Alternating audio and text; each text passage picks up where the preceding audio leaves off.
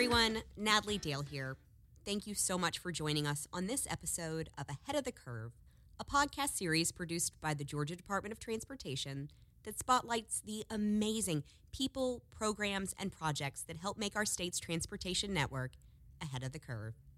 If you are on the internet, which who isn't these days, if you do a Google search on the number of pedestrian fatalities in the year 2022, you're going to find article after article after article about pedestrian deaths and how they are on the rise across the nation. This is not just a Georgia issue, across the nation. In fact, according to the data released in June 2023 from the Governor's Highway Safety Association, it showed American drivers are projected to have struck and killed at least 7,508. Every single one of those is alive. 7,508 people walking in 2022. That is a 77% increase since 2010 and the highest number since 1981, according to that study. That is not acceptable.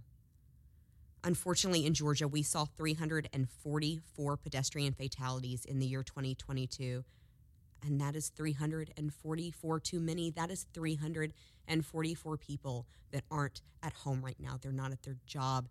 They're not being part of our society and a valuable member of their family because of something that happened on our roads and something that we are going to change and we can change. Something to remember here, you're a pedestrian every day, whether you realize it or not. Walking to your mailbox or to the grocery store, you're a pedestrian. Riding your bike in a bike lane, pedestrian. Pushing your kids in a stroller, I do it all the time. If you're out for a run, if you're just in your local neighborhood, you will become a pedestrian anytime you are out of a vehicle on the transportation system. Happens every day. So what is Georgia Department of Transportation doing to keep you safe when you are in such a vulnerable situation? Today, we're going to talk about bicycle and pedestrian safety. You do not want to miss this one. We are going to change these numbers after this conversation today. So hang in there. We'll be right back.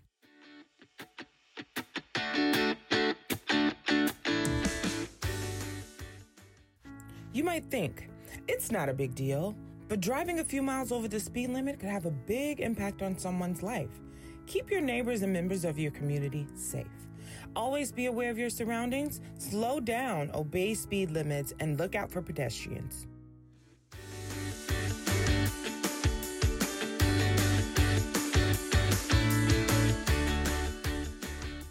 Welcome back. I am joined in studio today by someone very important, someone who works every day to manage programs and projects GDOT has to keep our state's most vulnerable road users, pedestrians, safe. GDOT's State Safety Engineering Supervisor, Ron Knezevich. Ron, I'll ask you what I ask everyone when they get in this chair. Give us your background. Tell us a little bit about yourself. What did you do to put yourself ahead of the curve? Sure. Thanks, Natalie. So I'm a civil engineer by trade, and I've really been in the civil engineering industry for as long as I can remember. Both my grandpa and father are both civil engineering inventors, and I've been essentially since middle school in a wind tunnel lab, building small facilities and testing them against hurricane mitigation and hurricane force winds. So is this an original passion, or is this a passed down family passion, or a little bit of both? You know, I think it's just a little bit in the genes, to be honest. When I grew up, I was immersed in that type of work. So I've always thought I want to be in civil engineering. But as I went through college, I was kind of a professor, took me under his wing and showed me the transportation industry, Dr. Sy at Georgia Tech.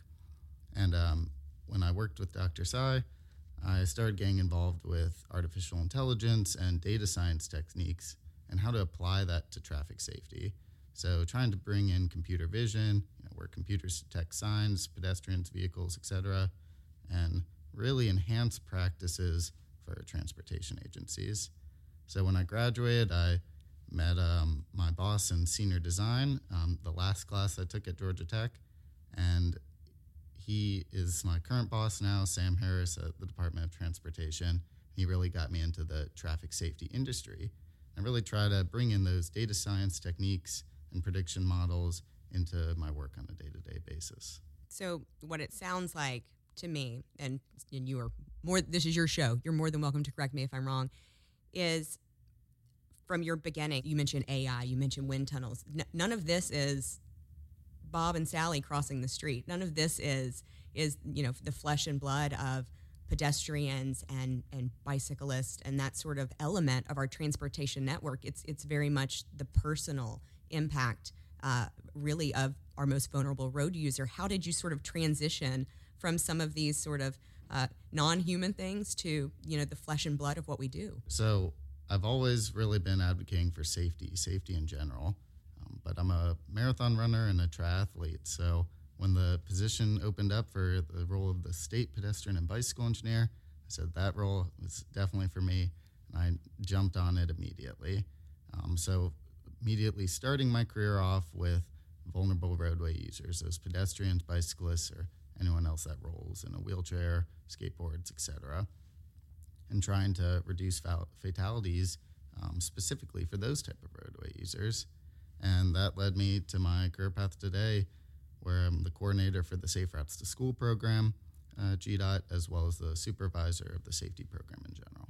And aside from being your career, obviously very personal to you as a marathon runner, I know when you're training, you probably had to be out and about on the road at different areas, different times of day to get those miles in. What are some of the things that you sort of, as a user of the system, noticed as far as your gut on where safety could be enhanced and sort of any personal experiences with cars and things like that, just being a pedestrian, being a runner? Sure. Yeah, runner and a bicyclist, because I'm a triathlete as well. That's one component. But the key is visibility and speed. So those are really two factors that contribute to roadway crashes and fatalities the most. At night, especially in poor lighting conditions or when congestion is not there, congestion actually reduces those traffic speeds. But when people are going fast at night or early in the day, that's when you have to be on alert. That's when crashes are most likely to be severe. So in past episodes of our podcast of Ahead of the Curve, we've talked about intermodal. We've talked about some different safety aspects. We've talked about recruiting.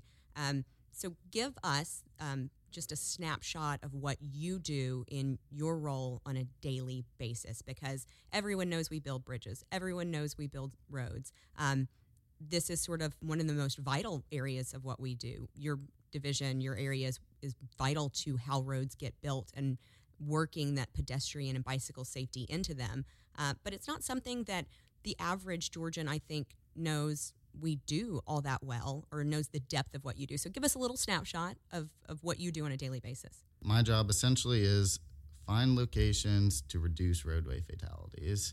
We have a very advanced data analytics platform called AASHTO Air Safety, or New Metric, and there's a public-facing dashboard of this as well. And I utilize that to find locations where hotspots of crashes are happening. I started off my career as the pedestrian bicycle engineer, focusing in on just those vulnerable roadway user crashes and statistics. But we don't just assess crashes, we try to assess safety proactively too. So gauging other kinds of data such as ridership at transit stops, presence of schools, any other trip generators for pedestrians, and overlaying that with things like roadway speed, lane number, roadway division, and trying to find locations that are high risk for pedestrians so we can proactively assess safety there.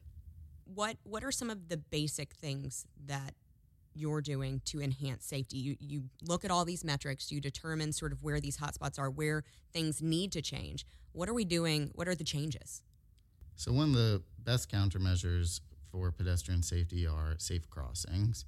You'll see flashing crosswalk signs called rectangular rapid flashing beacons. There's two extra words there, I think, rectangular and rapid, or pedestrian hybrid beacons or raised crosswalks that we're implementing across the state to make those crossings on the road more safe. Additionally, we can find locations where we can actually take lanes off of the roadway and encourage other modes of transportation and buffers from that roadway and the vehicular traffic. So we're finding those locations and replacing travel lanes for vehicles with travel lanes for bicyclists and buffers for pedestrians. Additionally, things like a roundabout, slowing speeds down, that's better for all types of roadway users, not just pedestrians and bicyclists, but slower speeds helps vehicle safety, helps pedestrian safety, and helps bicycle safety, just because the impact of a collision in a roundabout is much less severe than the impact of a collision at a signalized intersection. Your job has to be, in my mind, and again, I'm not an engineer, but incredibly difficult because we design roads for different users. There's no secret we're designing roads and bridges for motorists who need the roads for one aspect, and we're trying to make it safe for them.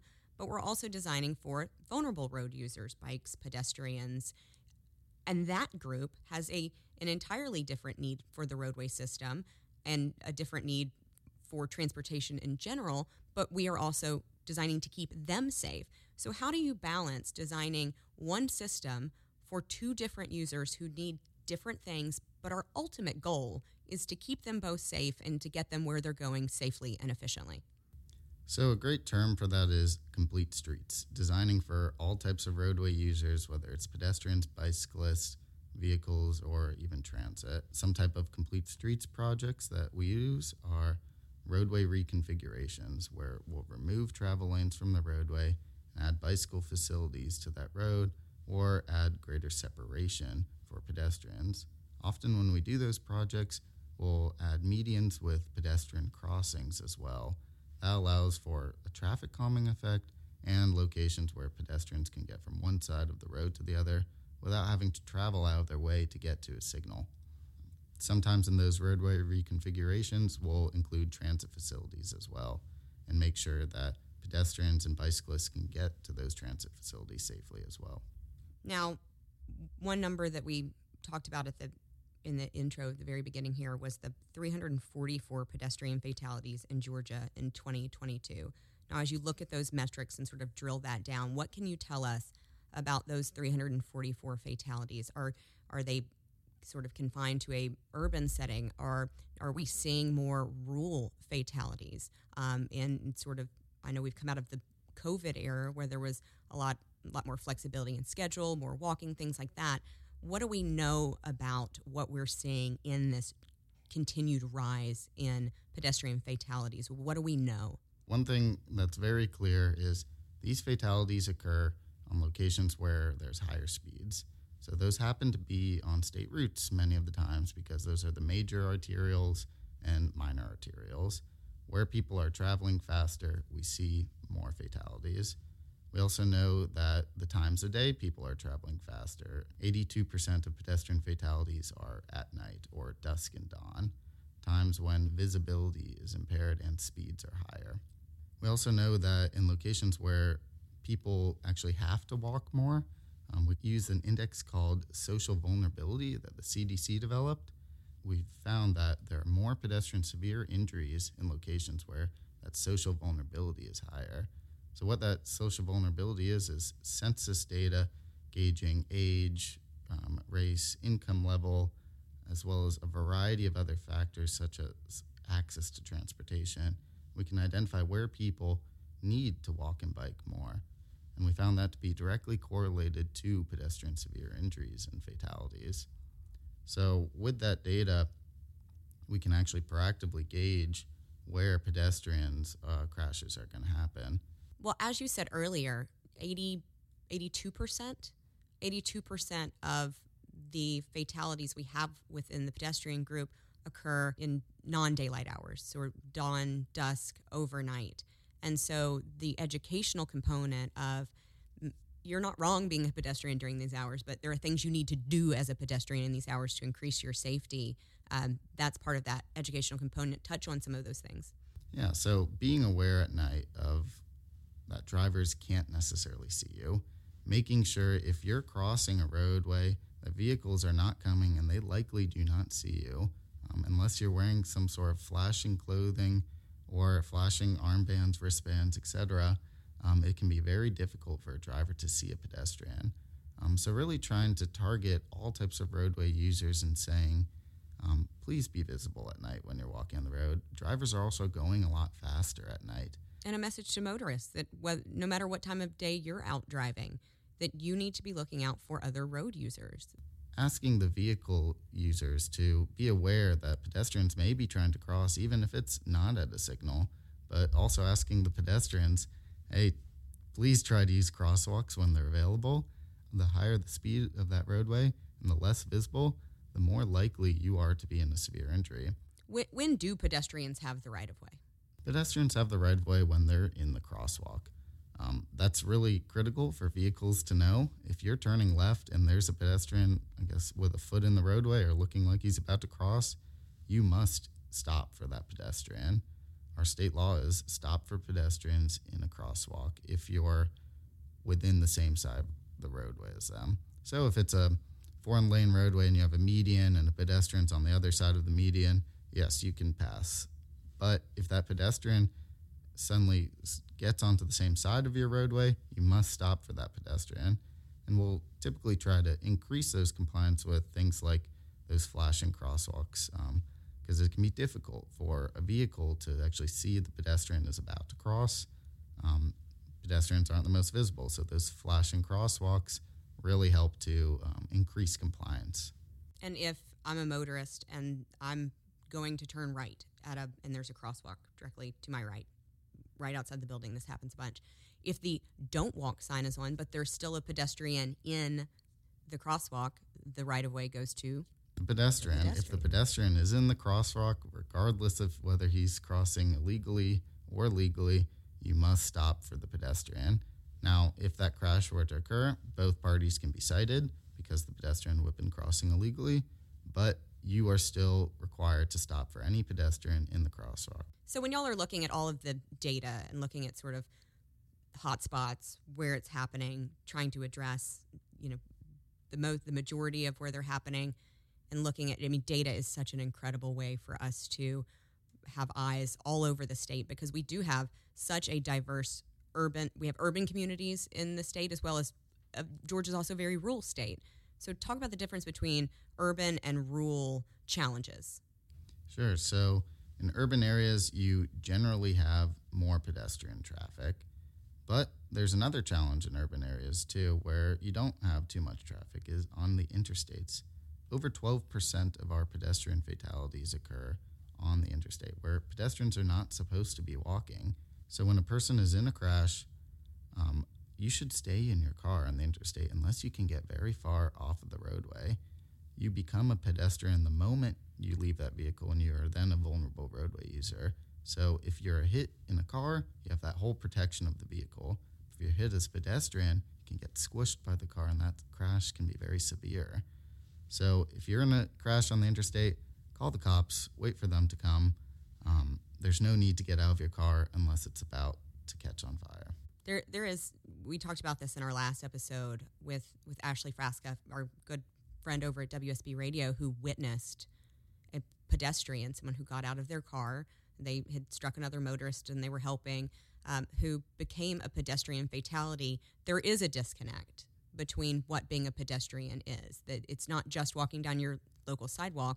If you're out of your car, you instantly become a pedestrian. You have changed yourself from a motor vehicle user to a pedestrian. And while it is illegal based on Georgia code to be a pedestrian, to walk on the interstate, we are desperately trying to cut down on people becoming what I call, not correct term, but accidental pedestrian. You didn't intend to be a pedestrian on the interstate that morning, but you blew a tire, and now you're standing outside your car waiting on someone to help.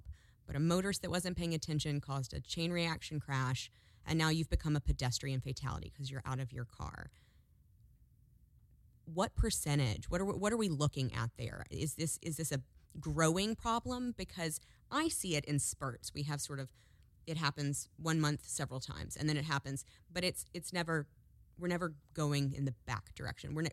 We're always going to see this. How do we stop this? So educational initiatives is really the best way to prevent that. There's no engineering design that's going to prevent a person from getting out of their car during a crash. Really, we just have to make people aware that that vehicle is a layer of protection when you're on the roadway. You can typically get hit in a vehicle and survive the crash. But if you're hit as just a single person on the side of the road, that crash is very likely to be fatal. The higher the speed of the traffic, and on interstates it can be very high speed, the more likely you are to be in that crash to be fatal. I know I have personal friends who would disagree. They say, I'm not just going to sit in that car. And again, we talked about this last month, and it's important because I'll keep talking about this because to me, it's one of the most preventable things that I see is I'm not going to sit in my car. I'm not going to be a sitting duck. But you have so much protection behind that. And even as we've talked about pedestrians don't have the protection. Whether you're right or you're wrong as a driver, whether you think you are following the law, you still have a protection. You still are driving a giant, heavy piece of machinery that can kill. So stay in your car. It's that simple, right? It's that simple. Really trying to get that message out there. So those are mostly things that happen on urban interstate areas. But Georgia is a diverse state. We have a lot of rural communities, rural routes. The challenge is there in dealing with these different road users in a rural setting. Sure. So it can be extremely difficult to design for pedestrians and bicyclists in rural settings because, you have to design so long stretches of sidewalks or bike lanes just to accommodate those type of roadway users. So when you're in rural settings, we know that when the crashes happen there, they're more likely to be severe. And that has to do with being farther away from emergency rooms, so you're not able to get that treatment as quickly, but also higher speeds in those rural settings as well. So if you're in a rural setting, make sure you're crossing with adequate visibility of the vehicles and you're walking as far away from the roadway as you can. So using the data, you can sort of find the hot spots of pedestrian fatalities where we're having issues, whether that's a corridor or a spot. That seems to probably be easier in an urban setting.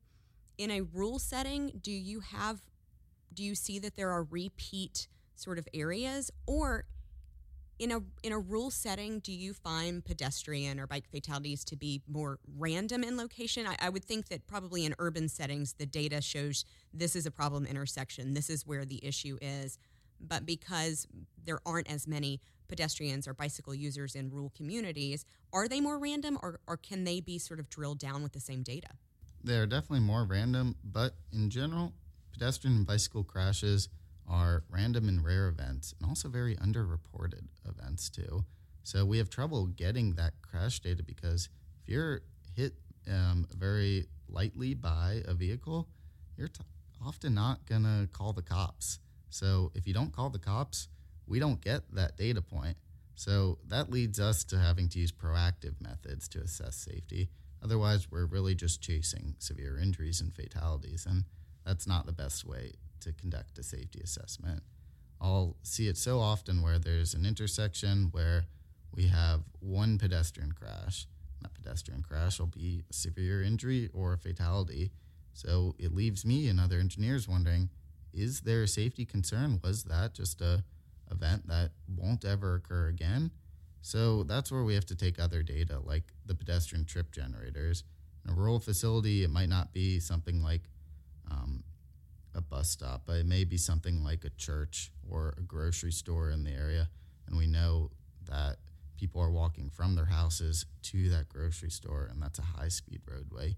We need to put a crossing there so they can cross safely.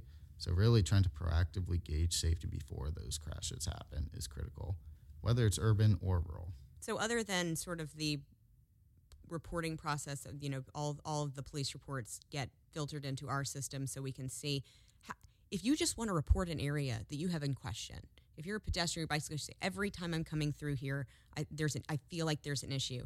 How does someone report to GDOT? I think I'd like y'all to look at putting in a signal here. Or I think there could be some traffic calming methods here. I think there's a problem here.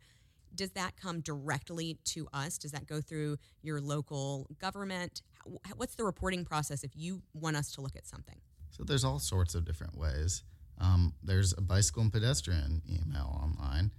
Simply Google Georgia Bicycle Pedestrian, and you can see our page of programs, our state bike routes, a contact email of bikeped@dot.ga.gov. It's pretty straightforward. Pretty straightforward email, I think. Let's talk about bicyclists, because there's several differences, but one that comes to mind when you're comparing pedestrians and bicyclists is speed. Bicyclists can get good speed, where pedestrians, unless they're sprinting, are not moving as fast. So they have some different challenges for that group. Talk about designing roads for bicyclists who they can move at a higher speed. They're a little bit more nimble with where they're going, and they're a little bit more tied to really the road system as opposed to the sort of pedestrian accommodations. One of the challenges with bicycle design is the counterflow to vehicle traffic. When vehicles exit a driveway or a side street, they have to look both ways for a cyclist, especially if there's something like a multi-use trail. So when you're designing bicycle facilities, you have to account for where should you put bike lanes on the road, or where should you use those multi-use trails that are separated from the roadway facility as well. It often has to do with the driveway density and the side streets along that corridor. Additionally, you have to think about the separation of the bike lanes from traffic. Not all bicyclists are the same. You have some bikes that are strong and confident, want to bike in the road, go high speeds. You have other bikes that are just kids trying to get to school. So depending on the context of the roadway and where we're designing it, we have to design those facilities differently. And if it's a school route, then maybe we add more separation, more buffer. But if it's a rural highway, that's where we design just a wider shoulder for bicyclists to get across the state. We're going to use this as an educational opportunity because I don't know, and I'm hoping you do. When bicyclists are, let's say they're a type of road user that wants to be in the road, traveling with the flow of traffic, usually more in urban settings with motor vehicles, are they adhering to the same laws as motor vehicles? So when you're designing the road, they have to adhere to all of the same rules and regulations that a motor vehicle would have to adhere to. Yes, so bicyclists are not pedestrians. Bicyclists are much closer to a vehicle. But vehicles have to get over one lane when they're traveling with a bicyclist. That's the kind of key difference, is you cannot pass a bicyclist in the same lane as you. Bicyclists are supposed to get as far right as possible to allow and accommodate the passing of a vehicle. But yes, bicyclists in general, treat them just like a vehicle when you're on the roadway. What is the message for them? How are we working for them to increase access for them to roads? And what's the message for them on how they can increase safety within the roadway with their behavior? So I'll say one thing we're doing right now for bicyclists, but pedestrians as well, is we are developing a rural active transportation plan, hopefully to be preceded by an urban one as well. So in that rural active transportation plan, we're trying to connect our state bicycle route network, allowing bicyclists to take these specific dedicated routes and bike safely to kind of encourage other modes of transportation, not just vehicular travel. So in talking about these different groups, pedestrians, bicyclists, motor vehicles, if you could impart all of your wisdom right now to each of those groups, how to be safe on the road, how we are addressing their safety concerns. Let's go through those three groups, because we talk a lot in our Arrive Alive See and Be Seen campaign about how pedestrians can be safe on the road, how bicyclists can be safe, being visible, things like that. But let's be honest, if someone behind the wheel of a car is not paying attention, that car is going to win. The pedestrian and bicyclist, they don't have the same protection that a motor vehiclist does. So let's take off the table who's right or wrong. We want to save lives. So what is the safety message, and what is the we're working for you message for each of these three groups? Let's start with pedestrians. Sure. So for pedestrians, we try to make things easier to be compliant with traffic laws. One of the approaches that we've adopted as GDOT is the safe systems approach. So we don't just design things up to standard and make things safe by the books. We try to design so pedestrians will follow the rules of traffic, making crossings closely spaced together so pedestrians don't have to go far out of their way to cross. And often putting medians in the road just in case, if a pedestrian crosses, they at least have that refuge island. Often we'll even funnel pedestrians to safe crossings through things like a fence or bushes, just so sometimes spiky bushes, so they don't try to cross through those bushes. Those are techniques to, increase compliance. We can also modify signals, shorter signal cycles, to allow pedestrians to act more compliantly. We know that if a pedestrian has to wait more than 30 seconds at signal, they're more likely to cross illegally on the road. There's also things you can do on the roadway and designing the roadway to accommodate those pedestrians and allow them to be more compliant. How can bicyclists sort of enhance their behavior as part of the roadway system to enhance safety for all? So being aware is a key component, not biking on the wrong side of the road, even if you're on the sidewalk, biking in the bike lane if it's present, biking on the wrong side of the road on the sidewalk. That can be dangerous for a cyclist because vehicles aren't necessarily going to look right for bicyclists coming counterflow to traffic. So a cyclist going at a high speed on the sidewalk may catch them off guard, and that can lead to a crash. Let's talk directly to motorists now because, again, we want to take off the table this idea of, well, someone was right and someone was wrong and a motorist was obeying all the road rules, because in the end, pedestrians, bicyclists are vulnerable. They don't have the protection that a motorist has, and our goal is to save lives, to get everyone where they're going safely. So what is your ultimate message to motorists using the system on how they can make the system safer for pedestrians and bicyclists? So the motorists, really just be aware of pedestrians and bicyclists on the roadway. Often people think of them more as an afterthought, and they're trying to communicate with just the other vehicles. But really, pedestrians and bicyclists are roadway users too, and they need to use our system, and they need to use our system safely. Whenever you're making a left or right turn, just be aware that you're not just looking out for vehicles, but you want to look out for a pedestrian or a bicyclist too. You might need to look over your shoulder for a bicyclist as well. How does Georgia rank nationally in terms of our pedestrian-focused initiatives? As a state, how much are we paying attention to the need for changes and sort of attention to vulnerable road users? So there's two things I'd like to tackle here. The first is our complete streets warrants. We have in our policy that every time you design a new roadway or modify an existing roadway and it meets complete streets warrants, you have to accommodate either bicycle or pedestrian traffic. There's certain conditions that trigger those warrants, like being in proximity to school or being in a local government's active transportation plan. So we try to take those thoughts from the local governments where they intend to build their facilities, and in those type of roadways, we have to accommodate all types of roadway users. Additionally, we have adopted the Safe Systems approach in our Strategic Highway Safety Plan. That's a plan that the governor signs off of. The Governor's Office of Highway Safety works on it in cooperation with GDOT. And the Safe Systems approach is a concept that all roadway fatalities are unacceptable, that the responsibility is shared amongst all types of roadway users, not just the designers of the road, but the roadway users themselves, and educational initiatives, law enforcement, etc. But also acknowledging that humans make mistakes. I've been in meetings before where engineers say, well, that road was designed well. I don't understand what's going on. Why are crashes happening here? And it's because pedestrians and drivers make mistakes on the road. We have to design it as easy as possible to accommodate all types of modes of transportation. And our ultimate goal, we go back to zero pedestrian fatalities, zero bicyclist fatalities, zero motorist fatalities. Zero is really the only acceptable number we have here, and we have to work through many different groups to bring these numbers down. And so in doing that, what is the future? What do you envision as the future of bicyclist, pedestrian safety in Georgia, in the nation? What are your goals for the future?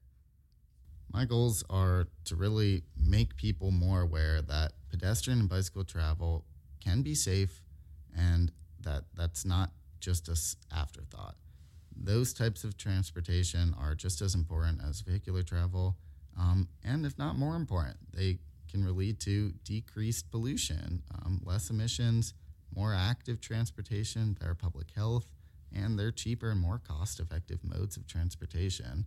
So really trying to hone in on those facilities should be separated from the roadway wherever possible, but also encouraging when we have to have those interactions and encouraging all roadway users to go slow speeds when those types of interactions occur.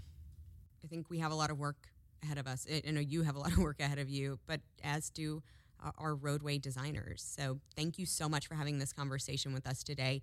It's a conversation that doesn't need to stop. It doesn't need to be limited just to this episode of Ahead of the Curve, because as we've learned, we have a lot of work to do, and it's something that we are going to continue to prioritize as a department. So Ron, thank you so much for being here. And I know hopefully this time next year we can have the same conversation with better numbers. Great. Yeah, thanks for having me, Natalie.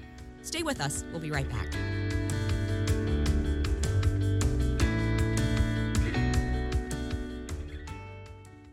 Human trafficking happens everywhere, sadly, but often happens on our nation's roadways. In Georgia, the average age of a human trafficking victim is 14 years old. By being aware and knowing the signs of human trafficking, you could make a difference and help stop this crime. Knowing the warning signs like inappropriate clothing either for age or weather, the inability to speak for oneself, they show signs of physical abuse, or the individual is fearful, timid, or submissive. Georgia DOT is doing our part to end human trafficking. Please report any suspicious activity to the Georgia Human Trafficking Hotline at 866-363-4842. That's 866-363-4842. For information on the warning signs of human trafficking, visit doas.ga.gov. Let's band together to end human trafficking in Georgia.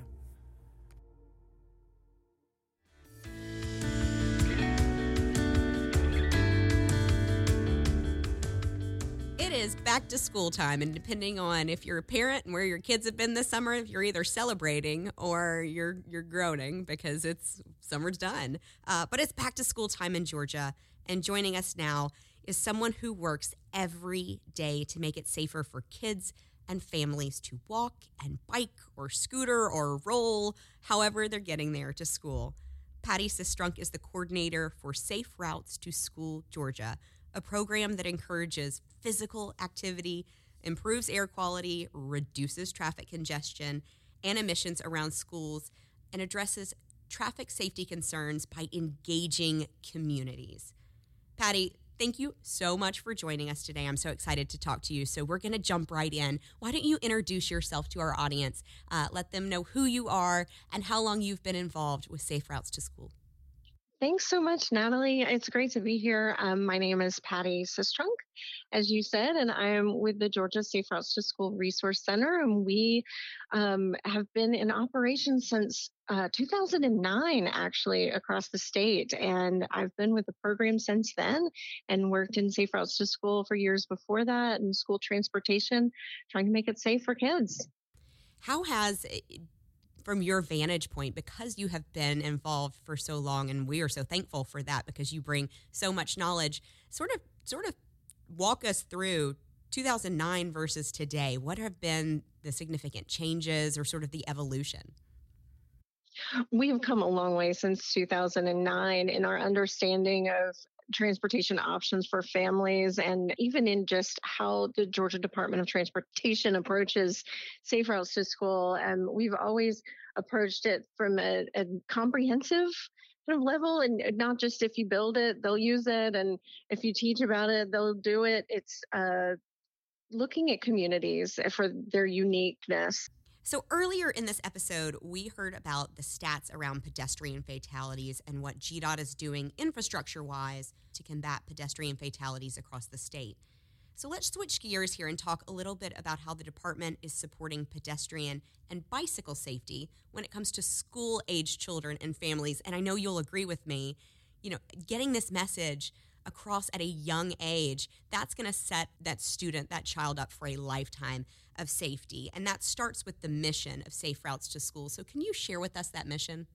Sure. Yeah. And the mission of the Georgia Department of Transportation Safe Routes program is to get more families to choose walking and biking to school when and where it's safe.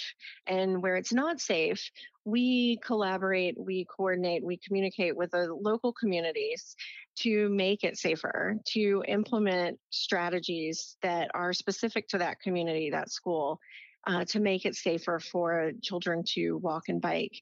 And then there's also those communities where children have to walk and bike. They don't have another option or another mode of transportation. So we want to especially focus on those communities and helping make it safe and eliminating some of the barriers to safety. And we're talking schools, rural, urban, across the state. So how many schools are involved in the dynamic of how they're all different? Oh, they so are, yes. And we now work with K through 12, any school, public or private. And we have currently more than 520 school partners across the state. And while some people may say, it's too far, it's unsafe here for kids to walk and bike. Our school is in a rural area. There are not paths here.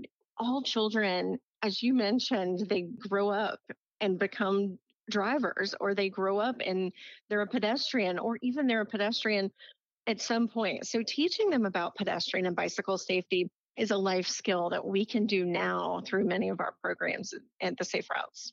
I have to believe that if you're a child who grows up with the Safe Routes to School program as part of how you come and go to school, that when you get your keys and you get behind the wheel, that you're going to have a more well-rounded mindset of being a safe driver, because you know what it's like to be a pedestrian and look up and see someone behind the wheel with their face in their phone coming straight at you and not paying attention. Those are sort of those real-life experiences that are going to make you not only a better pedestrian, but also long-term, would you agree, a better driver?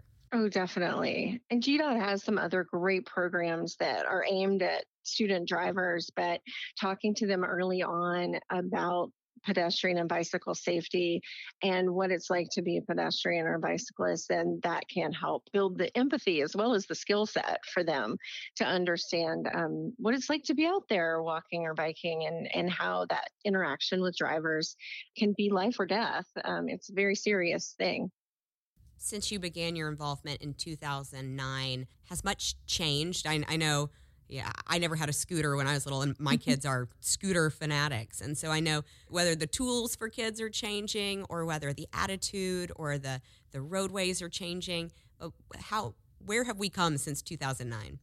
There are a lot of differences. When we started out this program, we just had an idea, a framework of a program from the Federal Highway Administration, and we have since grown. And there were schools around the state that really embraced this idea of students getting to and from school safely. And there are communities that have grown around schools being their center point, their community center, where walking and biking is embraced. But, since the 80s, our culture has been very car centric, and cars, even since 2009, vehicles are getting bigger, they're heavier.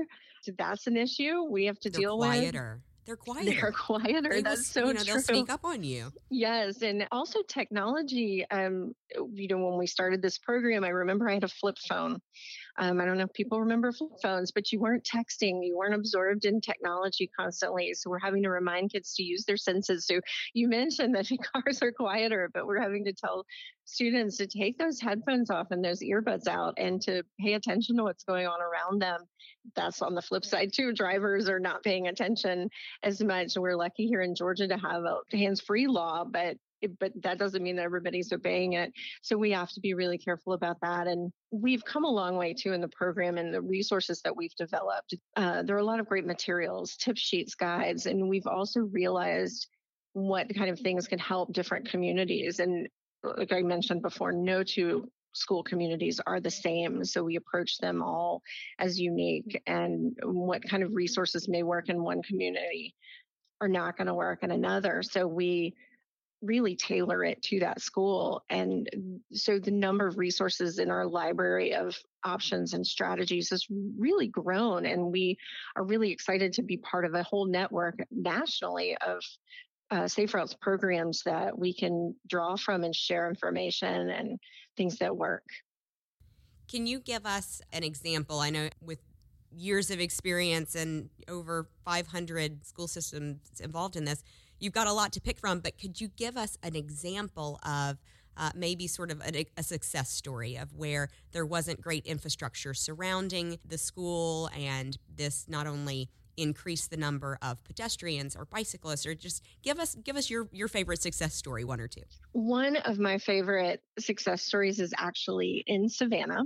I live in coastal Georgia too, Chatham County was home for a while, and the school district there embraced safe routes to school for a pretty interesting reason. It was crime that encouraged them to say, we need to figure out how to get kids safely to and from school. They have to walk and bike here. They have a lot of community schools nestled in neighborhoods, but sometimes there were crime issues. And so the school district, the Savannah Chatham County School District Police approached us and said, we need to figure out some way to get kids to and from school safely. And so we help them. We go out and they do a few schools a year in developing a safe routes plan and walking school bus plans. And it's really cool because they also work with the city, the GDOT district, the county to improve the infrastructure around the schools. And we develop these plans to funnel students. So in a lot of these communities, there's like a grid system. So kids are walking down every street, every direction. But when you designate safe routes, when you create a safe routes map and say, these are the preferred routes, you can funnel kids to crossing guards or other safe crossings where there's a signalized intersection. You can make sure that there are sidewalks and improvements along those routes to make it safer, or there are low speed streets. There's no sidewalk. You also can develop a neighborhood watch program where maybe senior citizens or people that work from home can sit on their porches and keep an eye out for the kids that are walking and biking to school along these designated routes. And so the Savannah Chatham County school system has done this across the county, and they started with schools in disadvantaged communities where the most need was, and they've branched out from there. And so it's been a really big success story, and we're really proud of the work that Chief Enoch and his team at Savannah Chatham County Public Schools is doing there. That's incredible. It just really reflects that there's so much more than just getting to school, that there is a community aspect to this that really extends beyond just getting from point A to point B. Can you describe for us the walking school bus? That was one of the first things that I learned about when I learned about the program. And it's, visually in my head, it makes me smile. Tell our listeners, because I'm sure many of them don't know about a walking school bus. Walking school buses are probably one of the best things about safe routes to school to me. And this is a group of children or families that walk and bike to school together. And it can be a formal program where in one of the schools in Savannah, they actually have designated stops and times where an adult that is designated to walk with them, almost like the bus driver, and the students all walk together. And you can preface that walking school bus with pedestrian safety education in the beginning of the school year and throughout the school year. But the idea is that these kids walk together. There are probably so many informal walking school buses happening across the state. And that's just groups of kids and families that walk together. This is a great way, safety in numbers, a great way to improve safety and visibility. It encourages those safe routes, the designated routes. Families can determine what the best thing to do is for their group and what the best route is. Parents can help each other, caregivers can help each other. And maybe it's a relay and this parent gets this group this far and then another parent picks up, or it's like a carpool where different caregivers can help do it at different times. And we've even seen in communities where older siblings are the responsible person that's helping these kids get to and from school. But the socialization too, kids getting to know their neighborhood. I can't think of anything better. So many kids, their whole view of the world is from the backseat of a car or through a screen. And to know how they get to and from school, to understand their community, to know where their neighbors are, and to know their neighbors' names, I think that's really cool.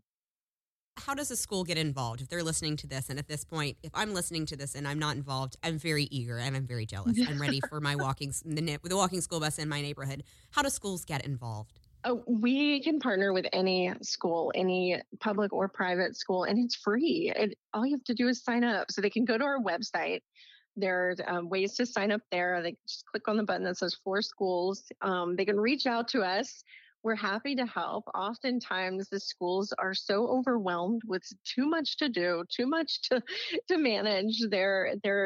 They've got a lot on them. So we also try to partner with community organizations. So we call them the Friends of Safe Routes. And this is a network of support groups like bike ped advocates in communities or Safe Kids coalitions or a different law enforcement organizations even that want to get involved. And oftentimes we find those champions for safe routes at a school outside of the school, but then oftentimes they are a school member or a passionate parent or caregiver that wants to help their schools walk and bike more. And so we have resources that can help. We have incentives, we have bookmarks and safety materials and things like that. We have tip sheets and guides, and that's all available free. They just have to partner with us and reach out, and we can help meet them where they're at too. Sometimes, schools have so much going on, but we can say, hey, you have an open house coming up. Don't just have the table for the car riders and the table for the bus riders. Also have a table set up with some safe routes and walking and biking safety tips and reminders about where students need to go when they walk and bike. And sometimes we forget that walking and biking is an option. It may not be a safe option right now, but we can also help make it safer. And safe options include not only what you do, but sort of from an engineer's perspective at GDOT, how we can help to adapt infrastructure. And so I know as part of the program, you're not just looking at how we get into the minds of people that walking and biking is an option, but also to do sort of a infrastructure, keen eye on infrastructure and see what's missing and what could be there and how that can adapt. And how many of these scenarios is infrastructure physically changed or adapted or enhanced to support this program?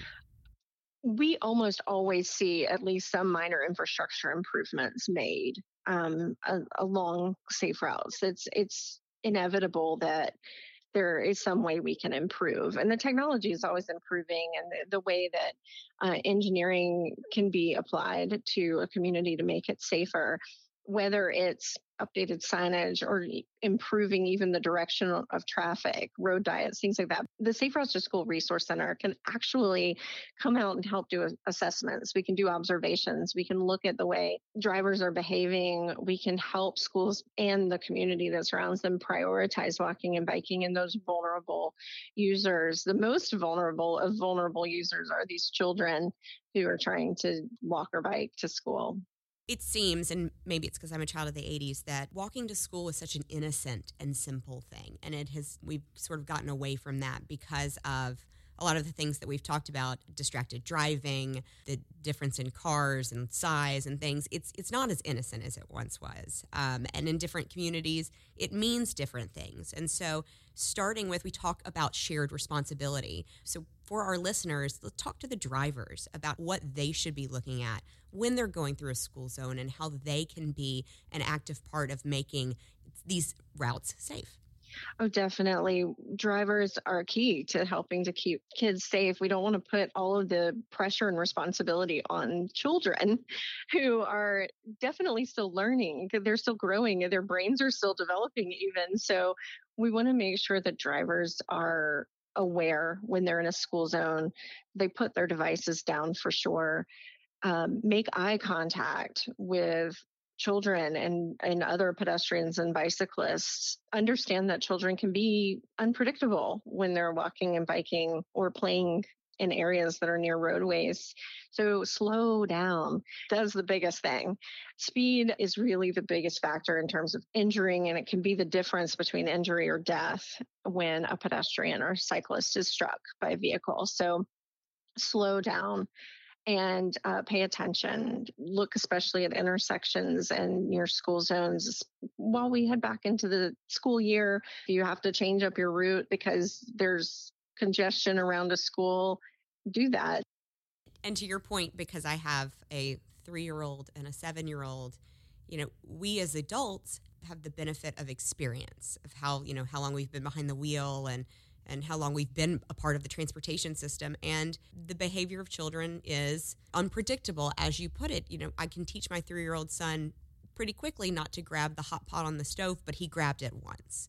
And so, a child stepping out of a crosswalk or darting across the road, they're learning, but we don't want the learning process to cost them their life. And then a lot of that is the responsibility is on drivers going through these zones, because a lot of the responsibility, honestly, as we've discussed, is on the driver because they have the machine, they have the speed, and their behavior could have disastrous consequences. So this program is so important. We've talked to the drivers. Just if I'm a parent, just give me some basic level advice for my kid walking to school, and with me walking to school with my child, just where do I get started?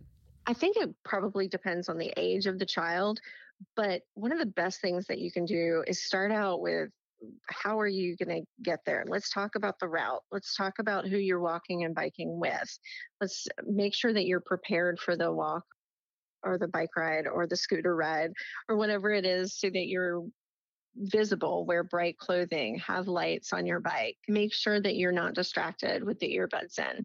And then when they're on the route, walking and biking, to know the rules of the road, understand what drivers are going to do, look both ways. That's key. Crossing the street is one of the most dangerous things, along the route. So look both ways, and not just left, right, left, and then dart out, but keep looking. If you're on an intersection, look over your shoulder. Make eye contact with drivers. Make sure they see you. Look at them, wave, say hello. We're very friendly in Georgia, so we want to encourage kids to say hello to their neighbors, the people that are driving by. Make sure that they're visible, and don't run. Don't be unpredictable or near streets. Be very predictable. If you're on a bike, wear a helmet. That's key. And scooters too. In Georgia, it's actually the law for children 15 and under to wear a helmet. So they need to make sure they do that. It's a good idea for adults too, because your head's important.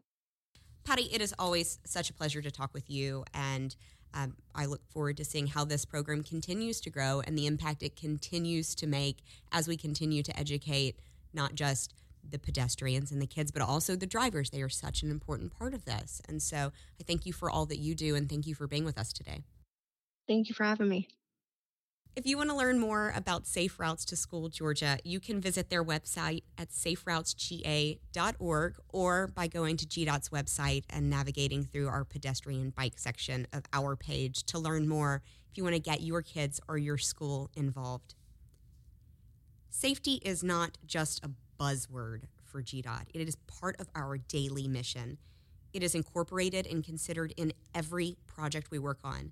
Today, we focused on pedestrian safety, but in episode 6, we talked more in depth about the projects and programs in place for motorist safety. If you haven't listened to that one yet, go back and listen to it.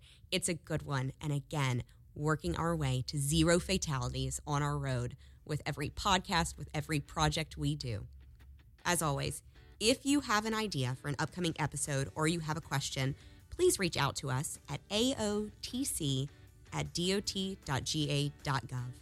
Again, that's AOTC, ahead of the curve, at dot.ga.gov. Join us next month to learn about how GDOT is working on a strategic plan in coordination with industry stakeholders to reduce transportation emissions as part of the bipartisan infrastructure law. That's next on Ahead of the Curve.